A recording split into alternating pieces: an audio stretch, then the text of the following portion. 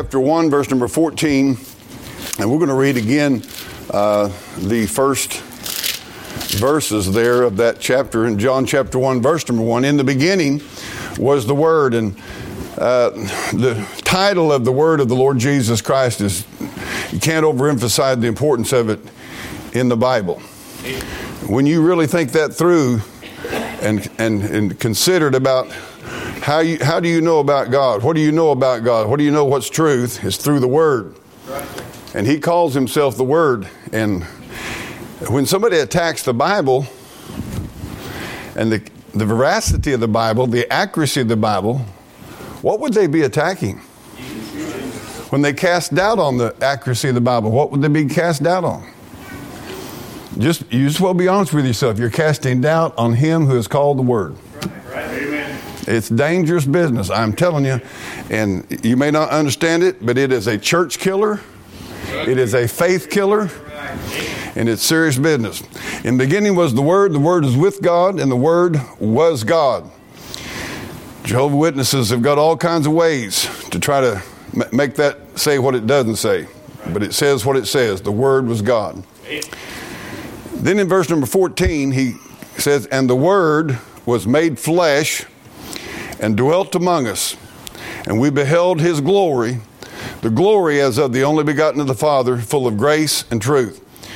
And there's some things tonight that I want us to really hammer down on, but we're going to review now. Guys, if you'll go back to that tabernacle, we're going to look at it and take off again. And I'm going to just review real quickly this evening on that, about the tabernacle. And here's the deal.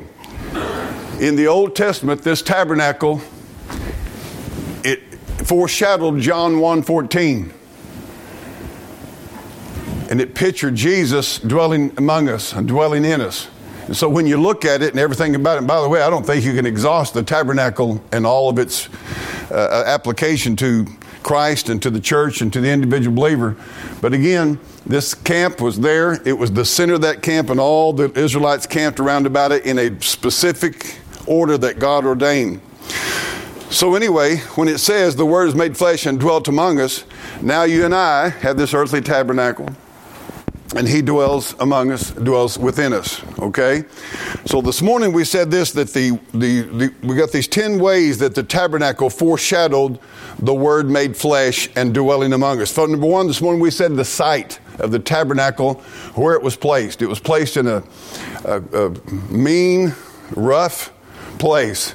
And this world is a mean, rough place. And it talked about the vipers and all that this morning, and the roughness of it.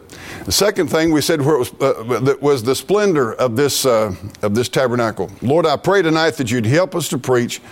Lord, I pray You forgive me my sin, wash me afresh and anew, and I pray fill me with the Spirit of God. And I pray, Lord, it'd be a vessel for Your use tonight, and You'd speak through me. And I pray, God, that Christ would be seen. I pray that I would decrease and He'd increase. And I pray that folks would see Jesus tonight, and He'd become more precious to them than when they walked in this building. In Jesus' name I pray, amen. And we talked about the splendor of the tabernacle, in that inside it was this glorious, beautiful, beautiful thing inside. I still wish we'd build a tabernacle down here. I'm serious as I be with you. I don't know if I'll live long enough to see all of my dreams and visions, but time's running out on me. But I'll tell you right now, boy, if we could make that where people walked in, and the internal, and what we talked about, how beautiful Jesus is internally. And we're talking about how that we ought to be, our beauty ought to be internally. The beauty of there's an old song, let the beauty of Jesus be seen in me. And so it was internal. God's interested on the internal.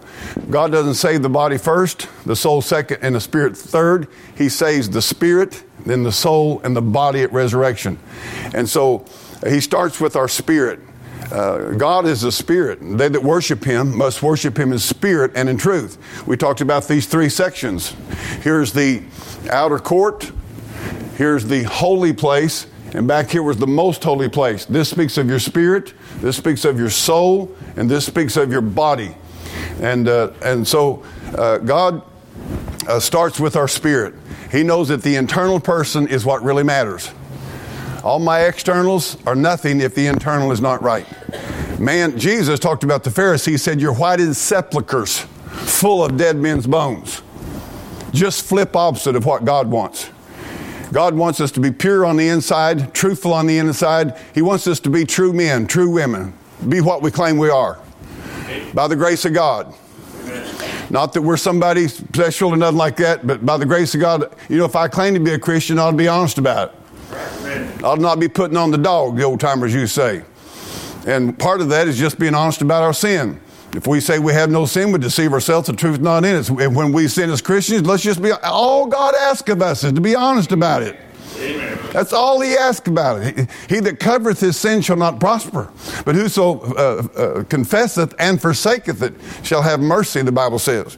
So we talked about that inward glory of God inside, that Jesus Christ's glory, his glory inside, and on the outside, there was no beauty that we should desire him. There's badger skins out there, and he walked up there and said, well, what in the world's that? Not very pretty. Let me just give you how this affects Christianity in this nation.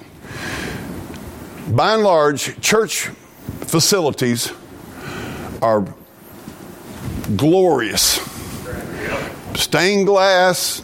I mean, the money is spent. Now, I'm not against really taking care of God's property and building it well. But I am against extravagance and outward glory. And you got these beautiful churches.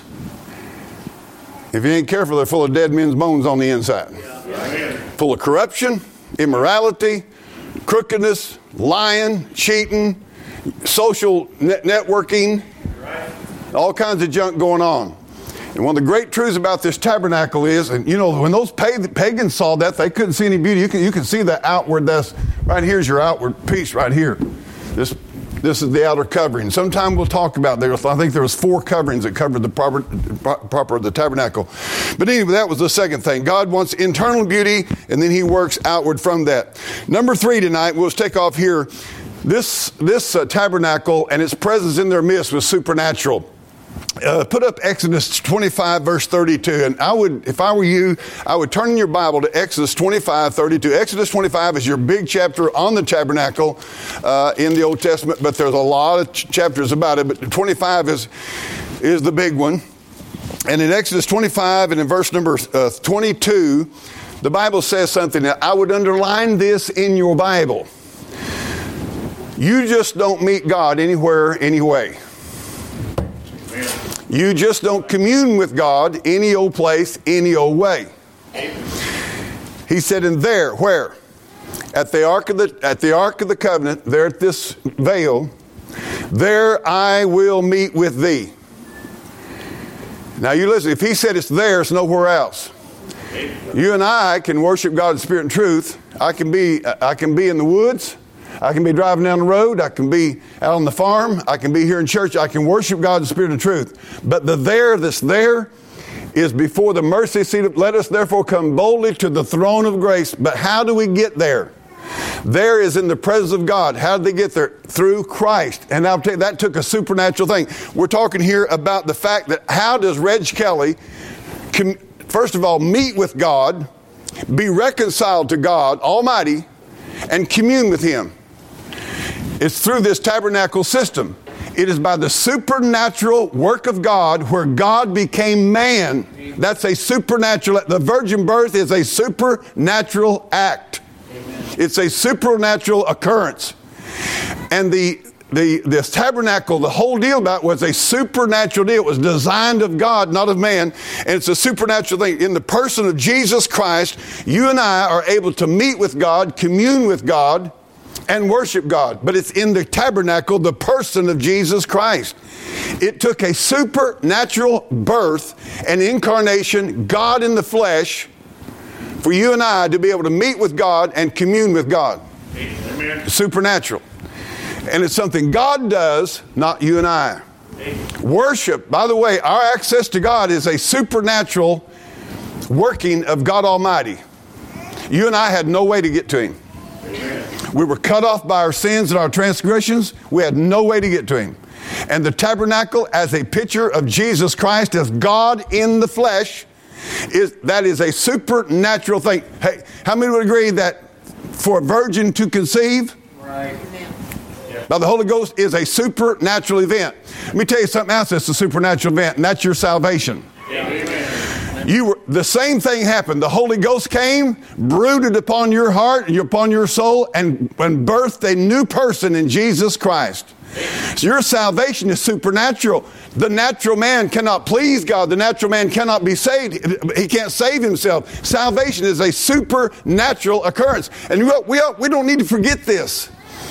God's salvation and our approach to Him, our worship to Him, our access to Him is supernaturally provided by God Almighty through Jesus Christ incarnate in the flesh.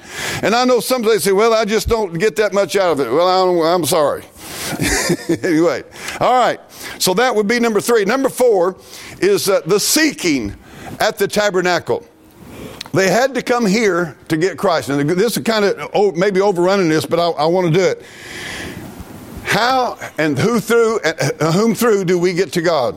It's through the Lord Jesus. John 14:6 says, I'm the way, the truth, and the life. What? And no man does what? Come to the Father except by me. John chapter 10, verse 9. I am the door. By me, if any man enter in, he shall be saved. Put up the tabernacle again, guys, if you don't care there. And again, the whole picture of this whole thing is Jesus Christ. He is the door. He's the door. He is the sacrifice. He's the priest. He's the word. He's the light. He's the bread. He's the mediator. He's the veil. He's God. And it's all through Christ. That's what it's telling you. He's our all and in all. That's what your Bible said in the New Testament. He's our all and in all. I'm telling you right now, my flesh is so wicked that it just curls around in human goodness once in a while. And, human merit. It's like a worm. Just wants to sniggle in somehow or another and think that I deserve or merit something some about my access to God and my relationship to God. And it's rot. I have nothing. It's all Jesus Christ. Isaiah chapter 55, verse number 6 says, seek ye the Lord while He may be found. If you're going to get to God, that's how you had to go. You could not go. By the way, Jesus talked about in John chapter 10, said, if any man tries to come up any other way, he's the same as a thief and a robber. Right. You're trying to steal God's glory. You're trying to steal God's power. God says you've got to come through Jesus Christ to worship Him. And so here's the truth about it is, anybody in the world that claims they're worshiping God and doesn't come through Jesus Christ, they're not worshiping God, they're fooling themselves. Right. And I'll just tell you tonight, Mormonism, Jehovah's Witnesses, Islam, and you name it. I don't care what name tag, I don't care if they put Baptist or Pentecostal, I don't care what name you put on it. If you're not coming through Christ, you're not getting to God. That's period. That's what it's teaching us there. Now, here's a big one. Number 5, in Exodus 25 verse 22, He said, there will I meet with thee. So that's how we're going to meet God. And He says, there will I commune with thee from above the mercy seat, from between the 2 cherubims which are upon the ark of the testimony, of all things which I will give thee in the commandment unto the children of Israel. Now, He said, I will commune with thee. The old song says, I come to the garden alone while the dew is still on the roses, and the voice I hear falling on my ear, the Son of God discloses. And He walks with me, and He talks with me, and He tells me I am His own. The old Christians knew that you had to read your Bible. The old song says, what more can He say than to you He has said? All over America, people are wanting some kind of supernatural God talk to me. But they won't even read their Bibles. Right. And the old timers wrote that song and they said, what more can He say? I mean, if you won't read the Bible and accept it and breathe that into your heart and soul by the Holy Spirit, you want God to tell you something about what to do next week in business and you ain't been reading His Word, I don't think you're going to have much luck at it. And here's what He's saying, the speaking of the tabernacle. This is where God spoke to them. Get this. How was God going to speak to people? How was He going to speak to them? Through Jesus Christ. The tabernacle. He's not going to speak to you or me any other way. Somebody tells me, well, I had an angel come down and did this and had this and I heard this and I had this and I had this. God says the only place he'll commune with you is through Jesus Christ. You're not going to get anything from God except through Jesus Christ. The speaking, I want you to put up here Hebrews 1 and 2. Hebrews chapter 1 and 2. And mark this verse down if you want to, because this will tell you. Remember the Old Testament tabernacle, picture of Christ, tabernacled in flesh, God in the flesh. That's what it's a picture of. And God spoke to the people through that tabernacle, right? That's how he spoke to them. Okay, look at Hebrews 1. God, who at sundry times and in divers manners spake in time past unto the fathers by the prophets, hath in these last days spoken unto us by what? His Son. Now his Son's called what in our text? The Word. You just got to read the Bible. I was talking to some people here recently, and actually this conversation comes up quite a bit. I do not want people dependent upon me. Right. If there's anything my heart's desire could be, this church to be a people who read the Bible. Amen. And they could spot it when Reggie said something that wasn't scriptural. Amen. I want you there. I don't want you to depend on me. I don't want you to think I'm not God Almighty. I don't know it all. I ain't got it all figured out. But I want you to be so that no matter who blows out in your life, no matter what happens in your life, you're still in the book. This book is still the basis, and God speaks to you through the book. And I'm going to tell you this right now. You take your Bible, get alone, and you whisper before you start reading. Say, Lord, I want you to speak to me this morning. I need to hear from you. Take your pen, open that book up, get you a Bible reading plan. He has spoken to us through His Son. His Son is the Word. And let's say, God, speak to my heart. How many has ever been reading your Bible and God just tenderly and sweetly spoke to you? Boy, I'm telling you what. That's one of the most blessed things there is in the world. And I grieve in my heart because American people and even church folks aren't reading their Bibles. We need to read our Bibles. I'm going to show you a little bit how the Word should be the center of our lives. It should come before anything else. Well, let's keep going here. Now, the tabernacle, as a picture of Jesus in the flesh, is also by the statutes that were in the tabernacle. Notice in Exodus chapter 25, verse 22, I'll meet with thee and commune with thee from above the mercy seat. By the way, God deals with you and I on a mercy seat basis. If you won't go to the mercy seat, all you're going to get is a judgment seat. Amen. There's two kinds of ways you're going to meet God, either through mercy or judgment. You can meet God in mercy through Jesus Christ. But without Jesus Christ, you're going to meet Him in judgment. Where do we worship? At the mercy seat. The older I get, I'm glad He said His mercy is new every morning. Amen?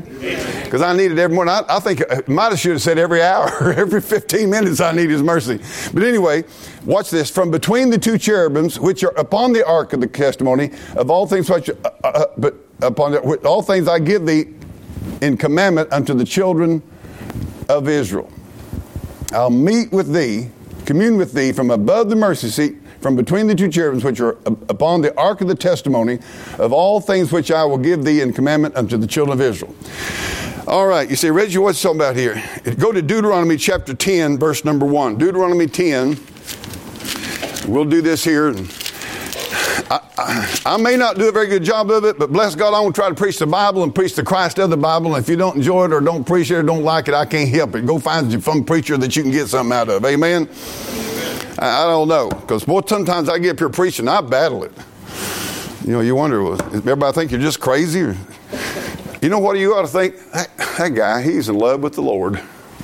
Yep. He just thinks Jesus is everything. You got it. You finally got it. He's everything. Amen. Deuteronomy chapter 10. Everybody there say amen. Amen. Well, that's weak. All righty. Deuteronomy chapter 10, verse number 1. At that time, the Lord said unto me, Moses here, hew thee 2 tables of stone like unto the first. Come up unto me in the mount, and make thee an ark of wood. And I will write, God says, I will write on the tables the words that were in the first tables which thou breakest. And thou shalt put them where? In the ark. Ooh, mercy. Before long, I'm probably going to preach on something I just hate to preach on. And that's anger.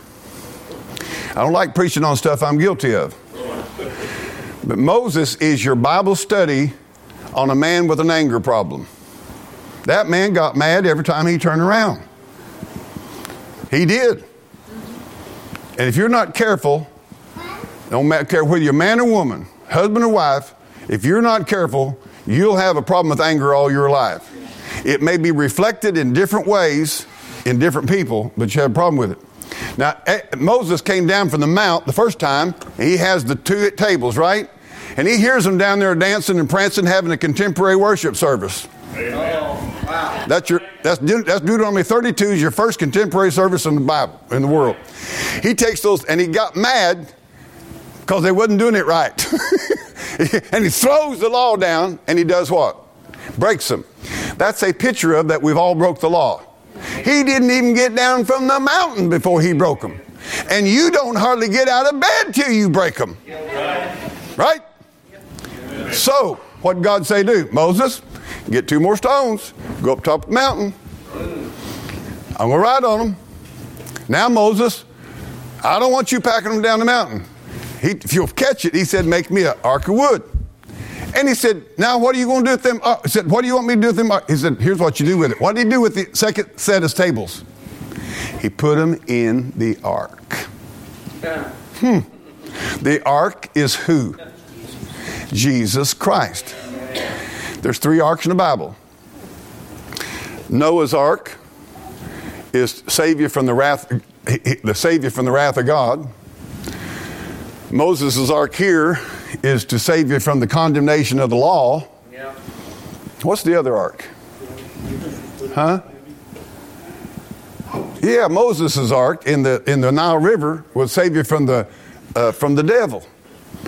And the 3 arks are a picture of all that God saves you from. So the wrath of God saves you from the devil and from the law. And all three of them get you, but there's an ark to save you. Well, Jesus Christ is the ark.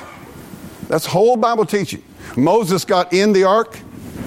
He was in Christ. Okay? So here's this ark, the Ark of the Covenant.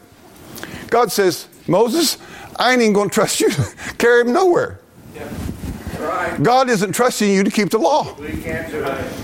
Because you know what you're going to, isn't this amazing? Moses was so religious, he was so fundamental, that when he saw somebody else doing it right, he threw the law down. If you're not careful, we sin in condemning others' sin. Does that make sense? Yes. The Bible said, be angry and sin not. The Bible said, if you don't rule your own spirit, you're worse than a man with a city that walls down. How many knows that what anger costs? I'll tell you right now, I've got a message I preached years ago called The Acid of Anger. If you can find it, you ought to listen to it. I tell you on there what anger cost me, a lot of what anger cost me in my life. Anger's cost me more than I could ever count. He didn't get to go in the promised land over it. Those people, I'll tell you how much God guards his holiness and guards his word. God had told them the first time to smite the rock and the water would come out. As a picture of Jesus Christ, the rock being smitten and the water of life coming out. All right? They got up there again and the people murmured. Yep. And God told Moses, speak to the rock. And the people's murmuring and complaining. And old Pastor Moses said, I'm sick of this bunch, a griping and a groaning. And he reared back and he smote the rock the second time. And God said, that just kept you, watch this, that just kept you out of the promised land.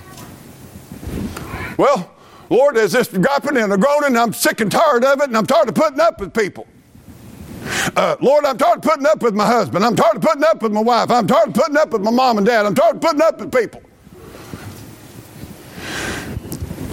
Smiting that rock was saying that you crucified Christ twice. The Bible said once. He's once offered for sin.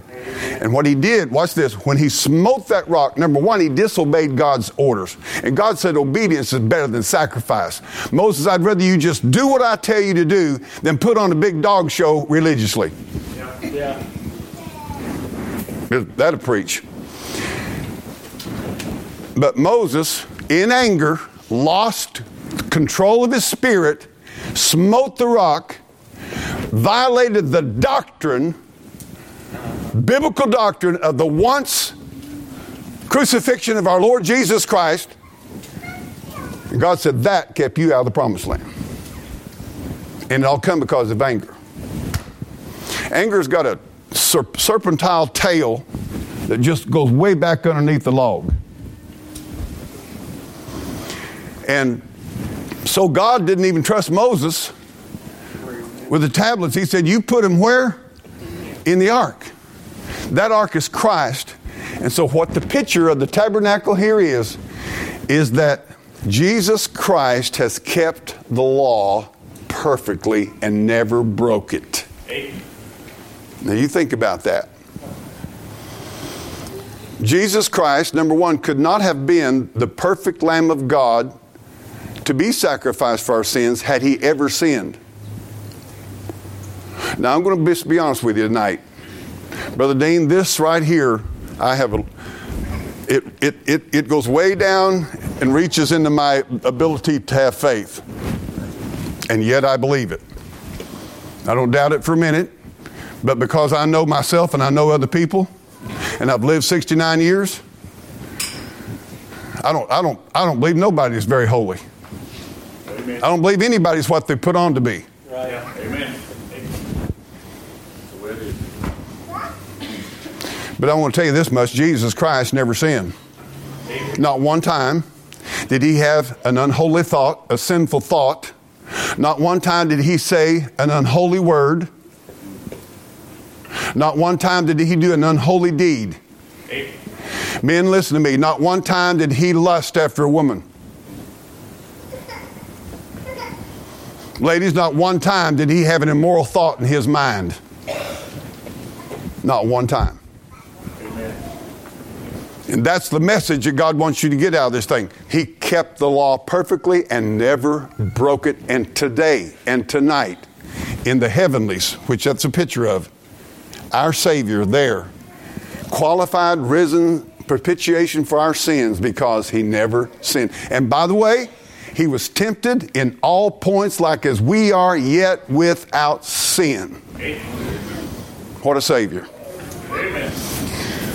And when I say that's hard for me to grasp, I mean it. I don't doubt it. It's just, is anybody else a little bit like this? I mean, God, is it possible that this man Jesus Christ never sinned? That he was in a body of flesh like I am and he never sinned. He is so holy that he walked among us and lived among us and he never sinned in thought, word, deed, action, attitude, motive. He is God Almighty in the flesh. That's the miracle of it. In the midst of them, the tabernacle in the midst of them, and it's God, it's his righteousness. That's why, listen, if we could just grasp for 3 seconds how holy God is and how much our sin, what our sin did to us and what it took to repay that sin debt, it'd blow us away. But we don't think on that very much. And this is what our biggest problem is. We bring God down to our level. We think he's like us and he's not like us. He's absolutely holy and without sin. Anyway, I don't know. I hope everybody gets something out of this.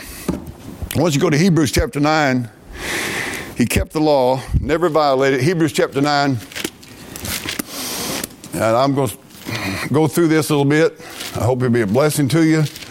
We've been talking about Jesus, the high priest, after the order of Melchizedek. And again, the tabernacle, Hebrews chapter 9. I hope you'll turn your Bible there. Everybody there say amen. Amen. Then verily the first covenant had also ordinances of divine service and a worldly sanctuary. What is that worldly sanctuary? Put the tabernacle back up here again, guys, could you? See that word worldly sanctuary? That's this right here. That's this right here. That worldly, he's talking about this. For there was a what? Tabernacle made. The first, wherein was the candlestick and the table and the showbread. That's right in here. Candlestick, the table, and the showbread.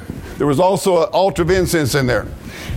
Now he's teaching about the priesthood of Jesus Christ here, which is called the sanctuary. And after the second veil, the tabernacle, which is called the holiest of all, that's inside where you see the glory of God going up there, where the Ark of the Covenant was, which had the golden censer and the Ark of the Covenant overlaid round about with gold, wherein was the golden pot that had manna. And if you go back to the Old Testament, God told Moses to take some of the manna and put it inside the ark, which is a picture of Jesus Christ, our bread. By the way, and then Aaron's rod that budded. You remember the rebellion that was in the camp? And they said, Moses, you take too much upon yourself. God speaks to us. You're not the only one God talks to. And they had a rebellion, and God told them, said, you get 12 rods, limbs, and you lay them out there. And he said, the one that buds will be the one I'm going to honor. And the only one that budded was Aaron's rod that budded. Aaron's rod that budded is a picture of Jesus Christ's resurrection. If you cut off a rod and lay it out there and it supernaturally buds and has life in it, that's what, it's a picture of Jesus Christ. And the rest of them were dead. It's a picture of how God is simply saying this. The resurrection is the way you know who the true God is. Right. Did you know Muhammad doesn't even claim to be resurrected? Right. Amen. Joseph Smith doesn't claim to be resurrected. The resurrection is the proof and the power of Christianity. Amen. And it's the proof and the power in a truly saved people. If God saved us, He had given us a spiritual resurrection. We're a new man alive in Christ. And we dwell in Him and He dwells in us. And it's His life living through us. So He had the Aaron's rod that budded. Now look at the next thing. And the tables of the covenant. So the tables of the covenant was in there. All right, let's keep reading. And over it the cherubims of the glory shadowing the mercy seat, of which we cannot now speak particularly. Now when these things were thus ordained, the priest went always into the first tabernacle, accomplishing the service of God. But into the second, now watch this, into the most holy place, went the high priest alone once every year, not without blood, which he offered. This is called the Day of Atonement in the Old Testament. When he offered for himself and for the heirs of the people. This is very important. These high priests offered, first of all, blood sacrifice for their own sins, and then for the sins of the people.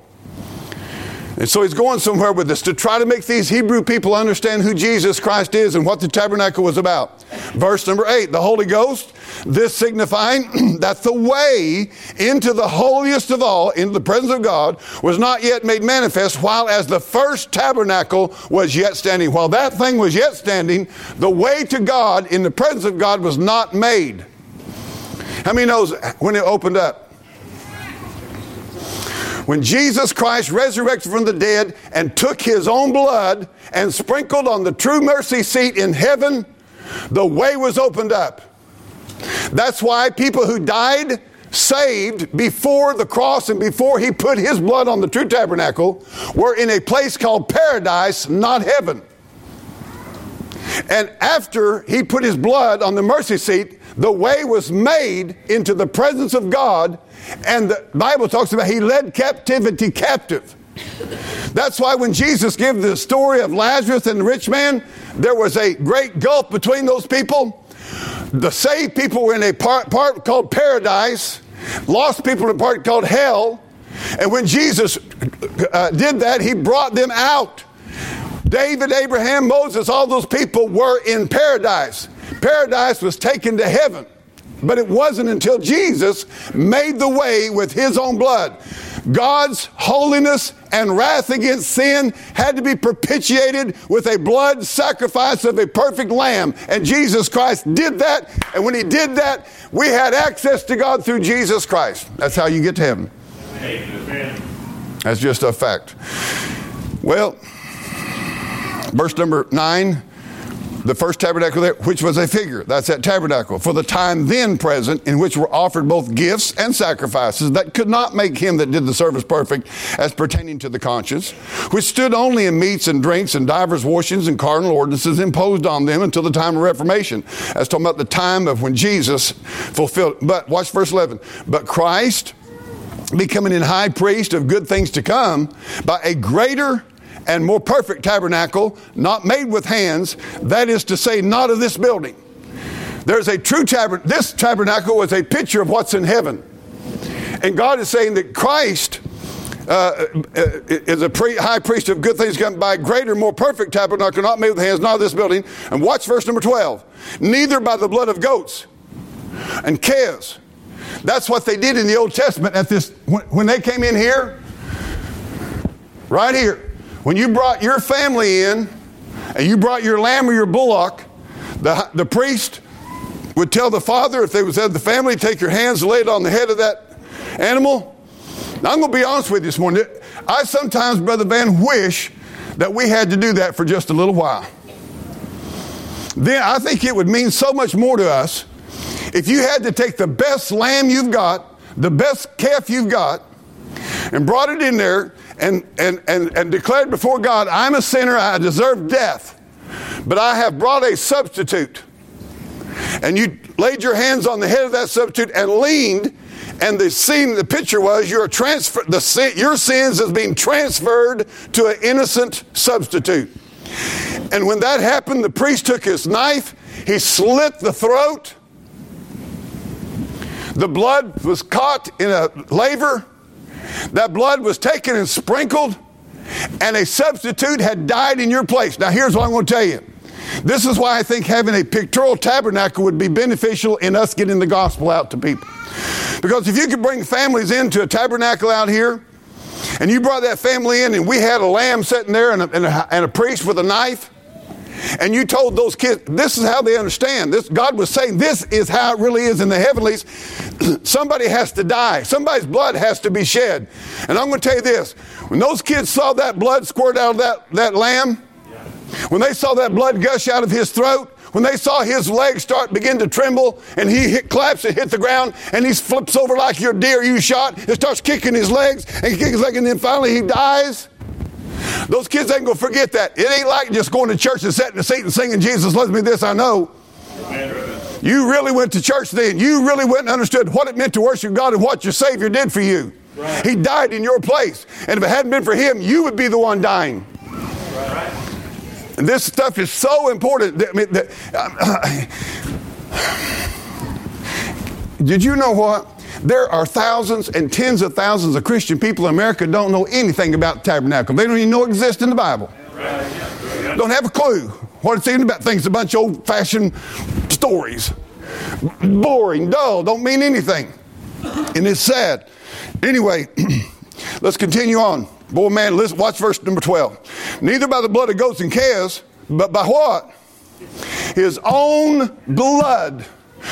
When Mary saw Jesus at the tomb, he told her, touch me not, for I have not yet ascended to my Father. And you go back to the Old Testament, that priest could not be touched. Jesus Christ said, you can't touch me. He had entered into his high priest ministry, and he went to heaven. When he came back down from heaven after having put it there, he walked in among the disciples, and what did he say? Thomas said, he doubted, right? What did Jesus say? Touch me. That told you a great truth. That the blood had been put down on the mercy seat in heaven, and the wrath of God against sinners had been satisfied, and the sacrifice was complete and accepted in heaven. Man, somebody needs to preach on the blood. On the blood of Jesus. It's the only blood in the world that God ever accepts us for the payment of sin. And God accepted the payment for that sin. Well, let's continue reading. By his own blood, he entered in how many times? Once into the holy place, having obtained what? Put that up on the deal. Everybody needs to see this. What kind of redemption did Jesus get? Eternal redemption for who? If your redemption is eternal, what's that mean? I want you to look at this. He entered in once into the holy place, having obtained. We are purchased. You are not your own. We don't belong to ourselves. It's not our money. It's not our house. It's not our car. Right. Amen. It's not our church. He said, I will build my church. It's his church. He's building it. The earth and the fullness thereof is God's. But he obtained something for us with his blood. What is it? Somebody ought to shout, amen. Somebody ought to say, bless God Almighty. Amen. If I ever get to where as a preacher of the gospel of Jesus Christ, this doesn't excite my soul, I ought to quit preaching. That's the honest truth. Amen. He obtained eternal redemption for us. Amen. You better be glad. Look at verse 13. For if the blood of bulls and of goats and the ashes of a heifer sprinkleth the unclean, sanctifieth to the purifying the flesh. He's going back to the Old Testament and knows all that ritual they went through. Look at this, verse 14. How much more Amen. Shall the blood of Christ, Amen. Who through the eternal Spirit, by the way, that tells you God don't ever do nothing except through the Spirit of God. He ain't going to do nothing in this church except through the Spirit of God. He ain't going to save you except through the Spirit. He ain't going to sanctify you except through the Spirit. He's not going to purify you. He's not going to fix your marriage except through the Spirit. He's not going to fix your problems except through the Spirit. Everything God does, He created this world by His Spirit. He offered His Son through the Spirit. He raised Him from the dead through the Spirit. Well, anyway, I'm getting wound up on that. Anyway, he said, how much more shall the blood of Christ, who through the eternal Spirit offered himself? How? How did he offer himself? Yeah, everybody, are we still in church? Yeah. How did he offer himself? Without spot. Not one spot. Amen. Without spot to God. Purge your conscience from dead works to serve the living God. God says, if you ever get a hold of this, you'll quit playing church. You'll quit doing dead works. You'll have something inside you that says, I want to serve God and I want to live for eternity, not time. Amen. It'll make you come into church and serve the living God and quit being dead. Amen. Amen. That's why I can't stand. I want to tell you something. If I'm serving the living God, I ought to be living. Amen. Amen. Verse 15, for this cause he is the mediator of the New Testament, that by means of death, for the redemption of the transgressions that were under the first testament, they which are called might receive the promise of eternal inheritance. You know what he's saying? I paid for all those sins back then, and I paid for all those sins coming on down the road. He paid for them all. Well, look there, and he said, verse number 16, for where a testament is, there must also necessity be the death of a testator. Now, you know good and well, if you've got a will tonight, and you say, well, I want so-and-so to get this, but guess what? Ain't they getting it till they die. Oh, Lord, help my mom and daddy to die so I can get my inheritance. That's what some people seems to be praying. But what he's teaching here is that we have the inheritance because he did die. Look what it says. Where a testament is, there must also of necessity, verse 16, be the death of the testator, and that happened. And Jesus Christ died. And you and I are now inheritors.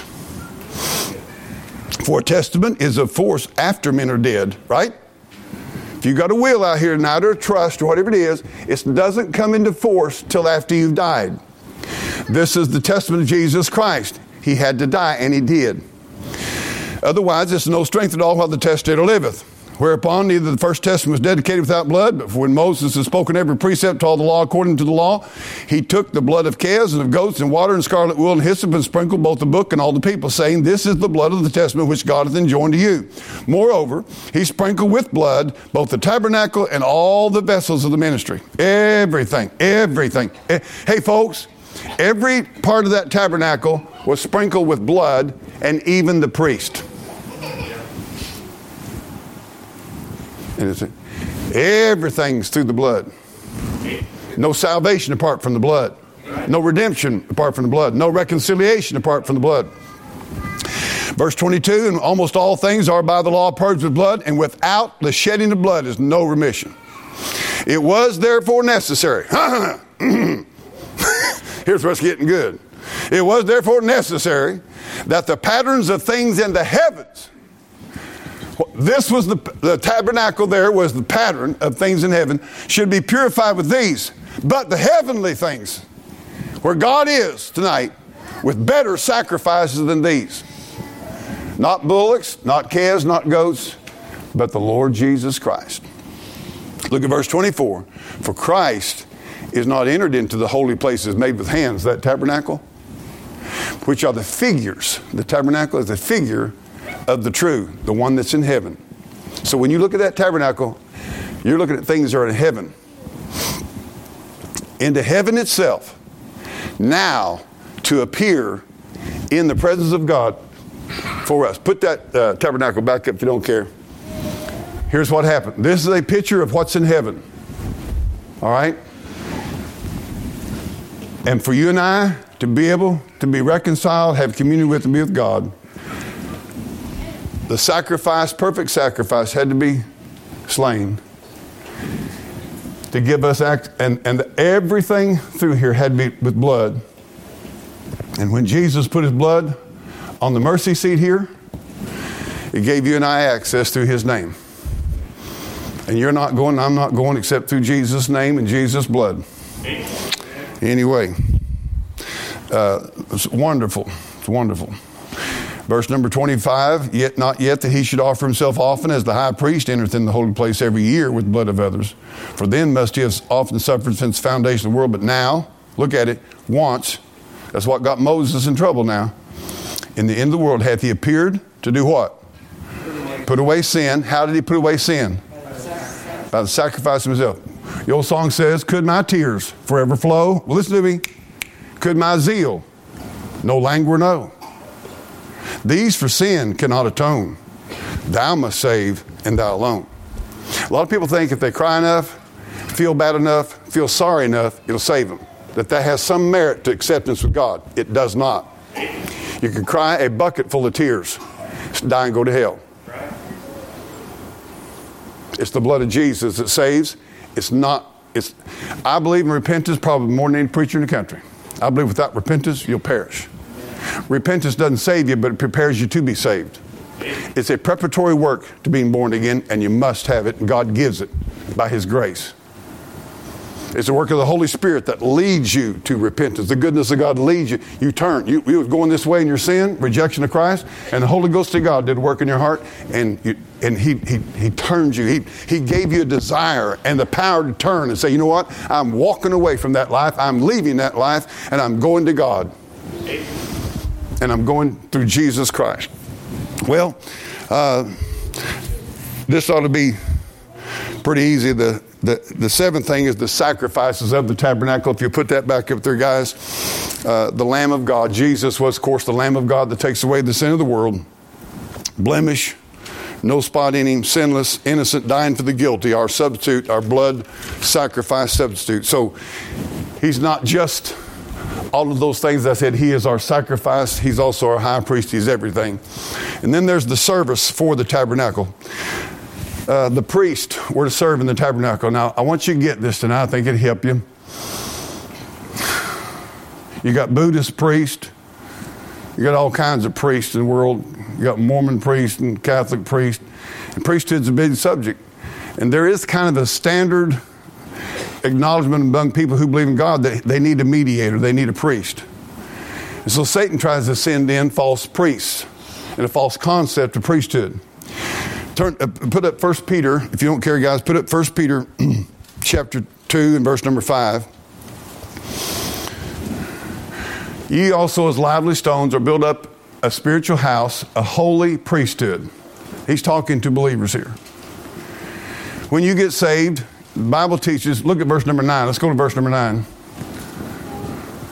But you're a chosen generation, a royal priesthood, a holy nation. Now he's peculiar people, show forth the praise of him, called you out of darkness and marvelous light.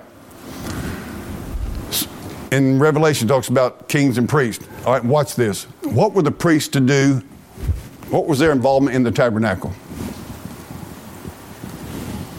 All kinds of service. And it was delegated out, and there was a lot of different stuff, and involved a lot of priests. There were, 24 courses in the temple, I believe. And there was a lot of work to be done. Now, what God is saying, all right, he's saying, Jesus, watch this. This is good. Jesus is that tabernacle. Yes. And the priest were to serve in and on and with that tabernacle, which is a picture of Jesus Christ. Get this. Don't ever forget this the rest of your life. They weren't serving furniture in the sense of just an object. What's the essence of you serving God? Did you know what a lot of preachers will try to get you to do? Watch this. To serve the church. Sister Connie, friend, are you around here somewhere? Oh, out there you are. Connie, friend, I should use her for an example. She serves here in church a lot. Okay? Connie, I want to ask you a question. Who are you serving? For the Lord, not for The Lord. This is the secret to service, and I don't care what you're doing in serving the Lord. Amen. Unto the Lord and not unto men. Okay.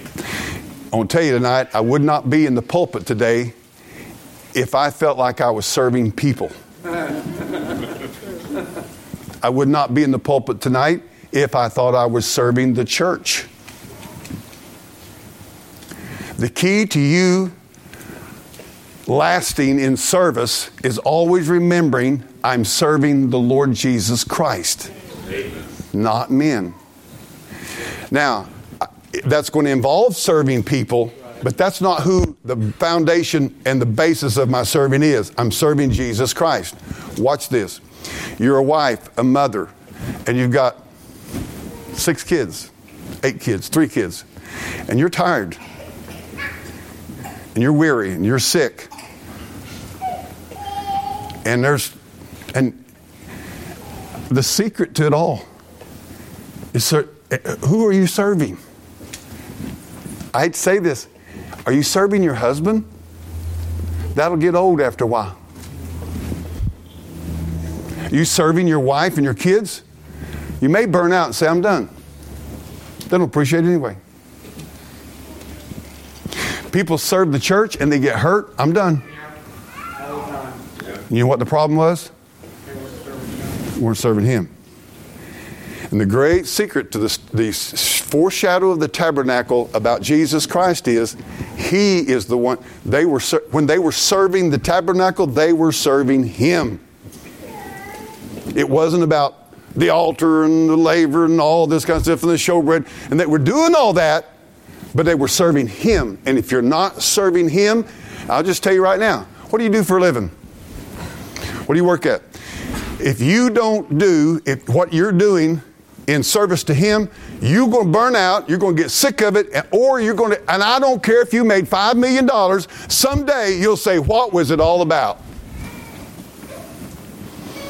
And then you'll puke when you find out your kids hate each other over it. You better be figuring out who you're serving your life to. Part of the lesson of this tabernacle is serving Him. I am not primarily serving the church. I am primarily serving Jesus Christ. If I keep that straight. Now, a couple other things. We'll move on. The sustenance of the tabernacle. Remember, we're priests. The priest, and I won't take you to the scripture tonight, but it gives specific instructions about what the priest could eat from the service of the tabernacle. They brought, by the way, remember Eli and his sons? His sons were wicked, and they were sending these 3-prong hooks in there, and they were pulling out the best meat, and they were threatening people, and they were taking their sustenance from the temple, but doing it in a wicked way. God had given the priests, watch this, the right to have sustenance, and in fact, you take from this, the sustenance of the priest in the tabernacle, you take to the New Testament, it'd be just the same. The bread and the manna and all that, the priests were to eat and to live off of the tabernacle. You and I are priests. We're to live off of Christ. I'm the bread. He that eateth me. He's our sustenance. He's our spiritual food. If we're not feeding on Christ, let me tell you, if you're feeding on religion, you're going to choke and croak. But if your spirit and your soul and your heart and your mind is fed on Christ, you'll be strong and healthy spiritually. Well, anyway, last one. How many say amen? Last one. Amen. All righty. The setting of the tabernacle, and if there's any, I don't know if any of them's even more important than this in here, the setting of the tabernacle. Where was the tabernacle again? I want to get this here. I want to show you this. If anybody could jump and help me get this thing down. I hate to have that big bang when it comes down. All right, I want to show you this. Now remember that he put that tabernacle right in the center of that camp. This is so important. Now, all right, let's see if we've learned anything. What is the tabernacle a picture of? It's a picture of Jesus Christ in his incarnation, his coming to earth, becoming man, so that you and I could have forgiveness of our sin and access to God. That tabernacle was to be put in the center of the camp. I'm not going to draw that yet. Everything in these people's lives revolved around the tabernacle. It was the center of their civilization. Now, this is not light. This is big. And nobody moved till it moved. Nobody moved till that cloud moved. It had a cloud, right? And that cloud was the glory of God come up out of that holy of holy, most holy place. And until that thing moved, nobody moved. Nobody jumped up and said, you know what? I'm going on down south for a while. Y'all catch up with me later. And Christ, the tabernacle, was in the very center of their lives. And watch this, all of their life, everything in their life was centered in Christ. So let's try this tonight. Let's see.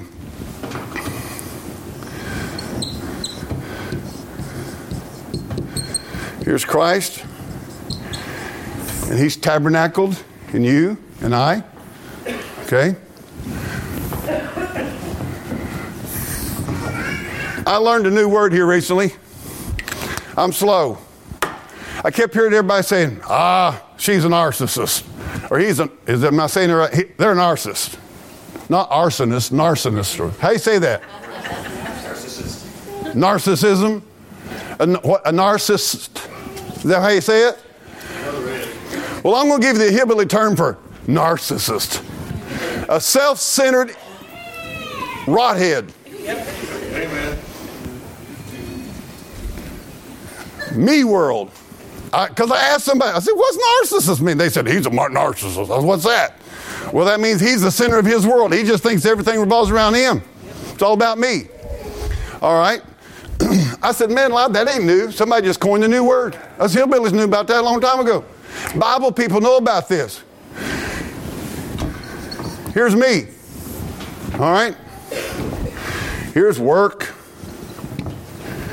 Here's fishing. Here's golf. Here's a ball game. Here's side-by-siding.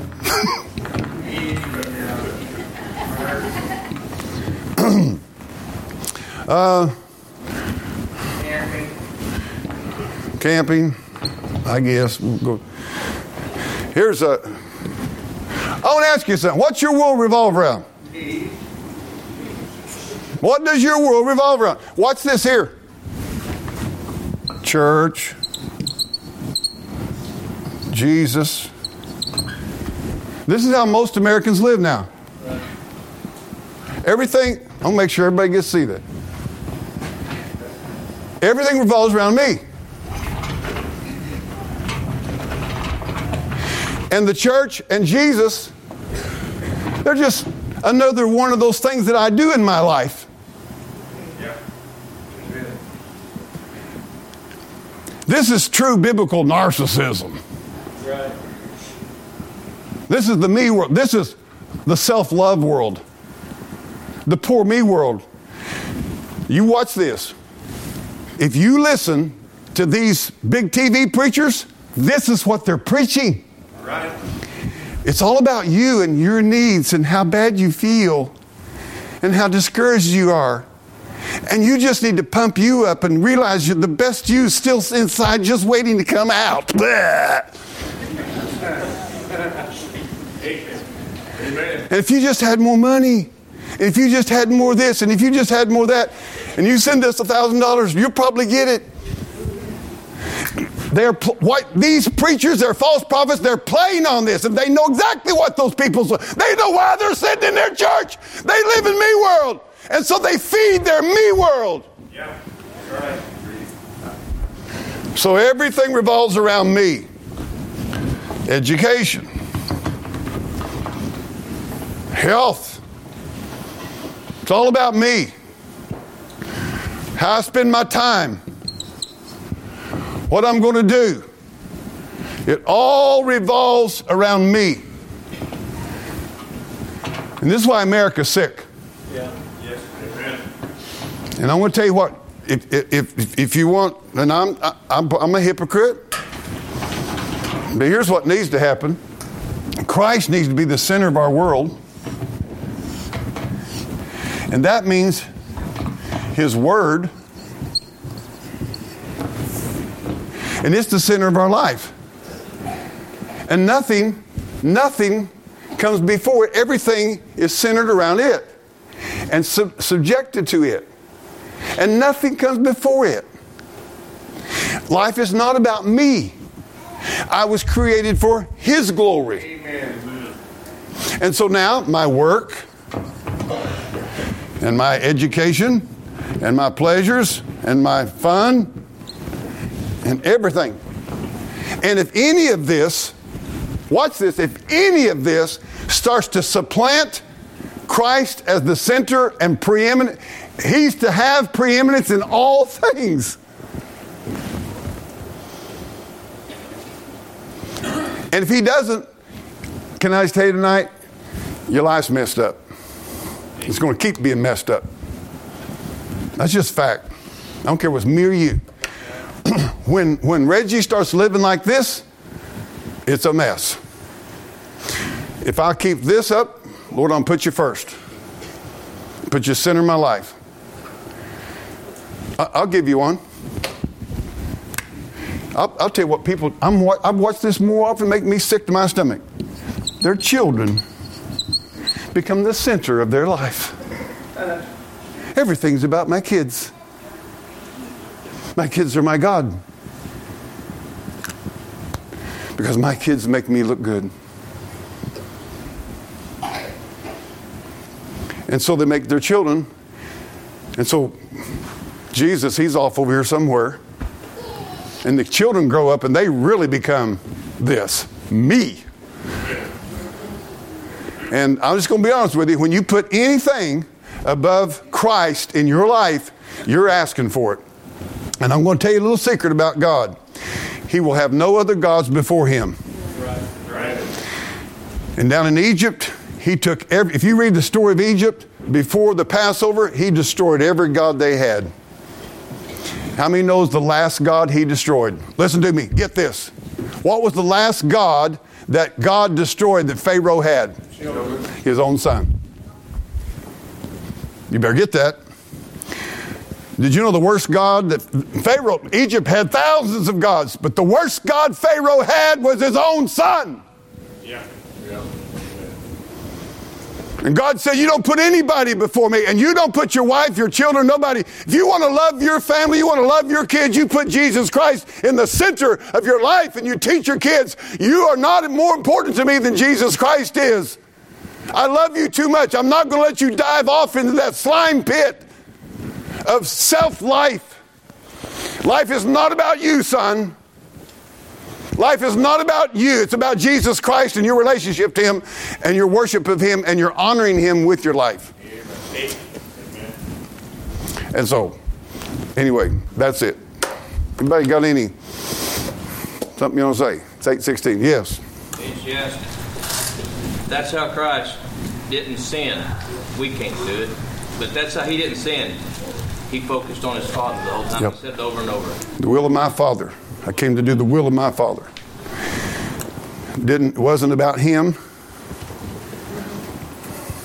So anyway, it's good. Anybody else? Yes. According to your board there, the greatest lie and the greatest success Satan has had in America is called the Great American Dream. That's the lie. Yeah. It's your lie.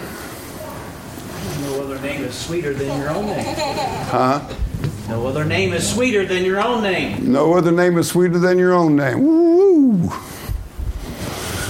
Maybe more truth and poetry in that.